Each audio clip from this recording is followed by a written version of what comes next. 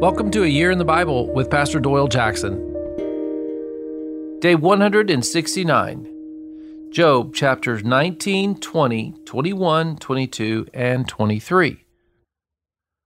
Who said words can't hurt me? They lied.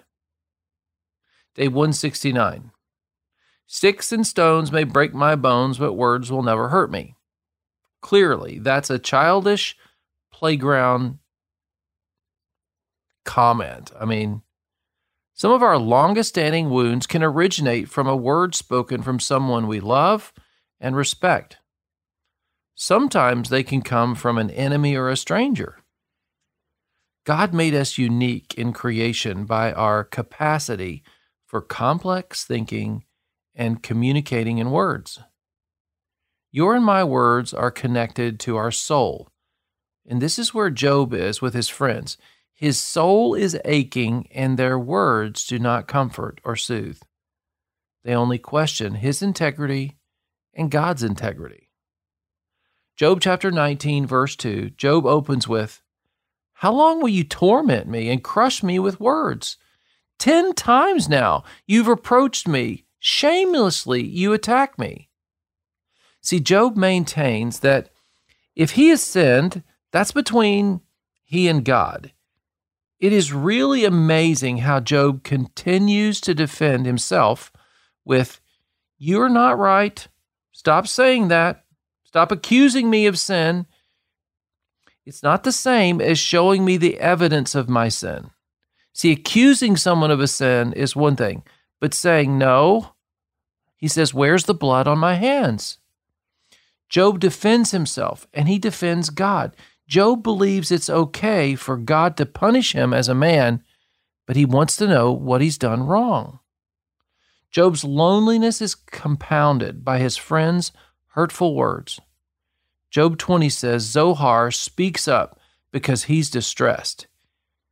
It almost makes me laugh. You've heard people do this. You've had people tell you, "I felt like I just had to tell you." Then they blast you. Listen to Job 25. "The godless and wicked do well for only a short time."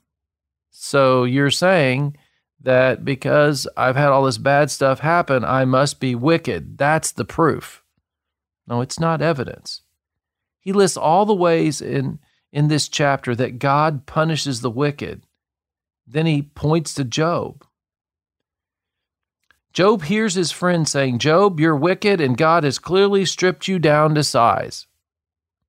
Job replies in 21:7, "Why do the wicked live on, growing old and increasing in power?" So Job uses the proof that there are wicked people who live long lives, so not every wicked person is taken down. You and I know evil, wicked people that are old and powerful. This is why suffering is hard. We all play the game of comparisons. Our words and friends matter. We have to talk this out, even if it's difficult. Eliphaz speaks up in this discussion. In chapter 22:2, he even questions if a righteous man is a benefit to God. Wow. This is why Jesus came. A righteous man came to redeem all who would believe in God and his Messiah, that we might have communion with God as intended. Suffering draws us into the serious discussion of life. Our origin, our meaning or purpose. 3, what is right and wrong, or morality. And 4, destiny. Life after death. God may be in heaven, but his word is faithful. The words of man, they're hurtful. Job says in chapter 23, "If only I could go to God's dwelling." See, the answer to suffering in life, it lies in God himself. Let's pray.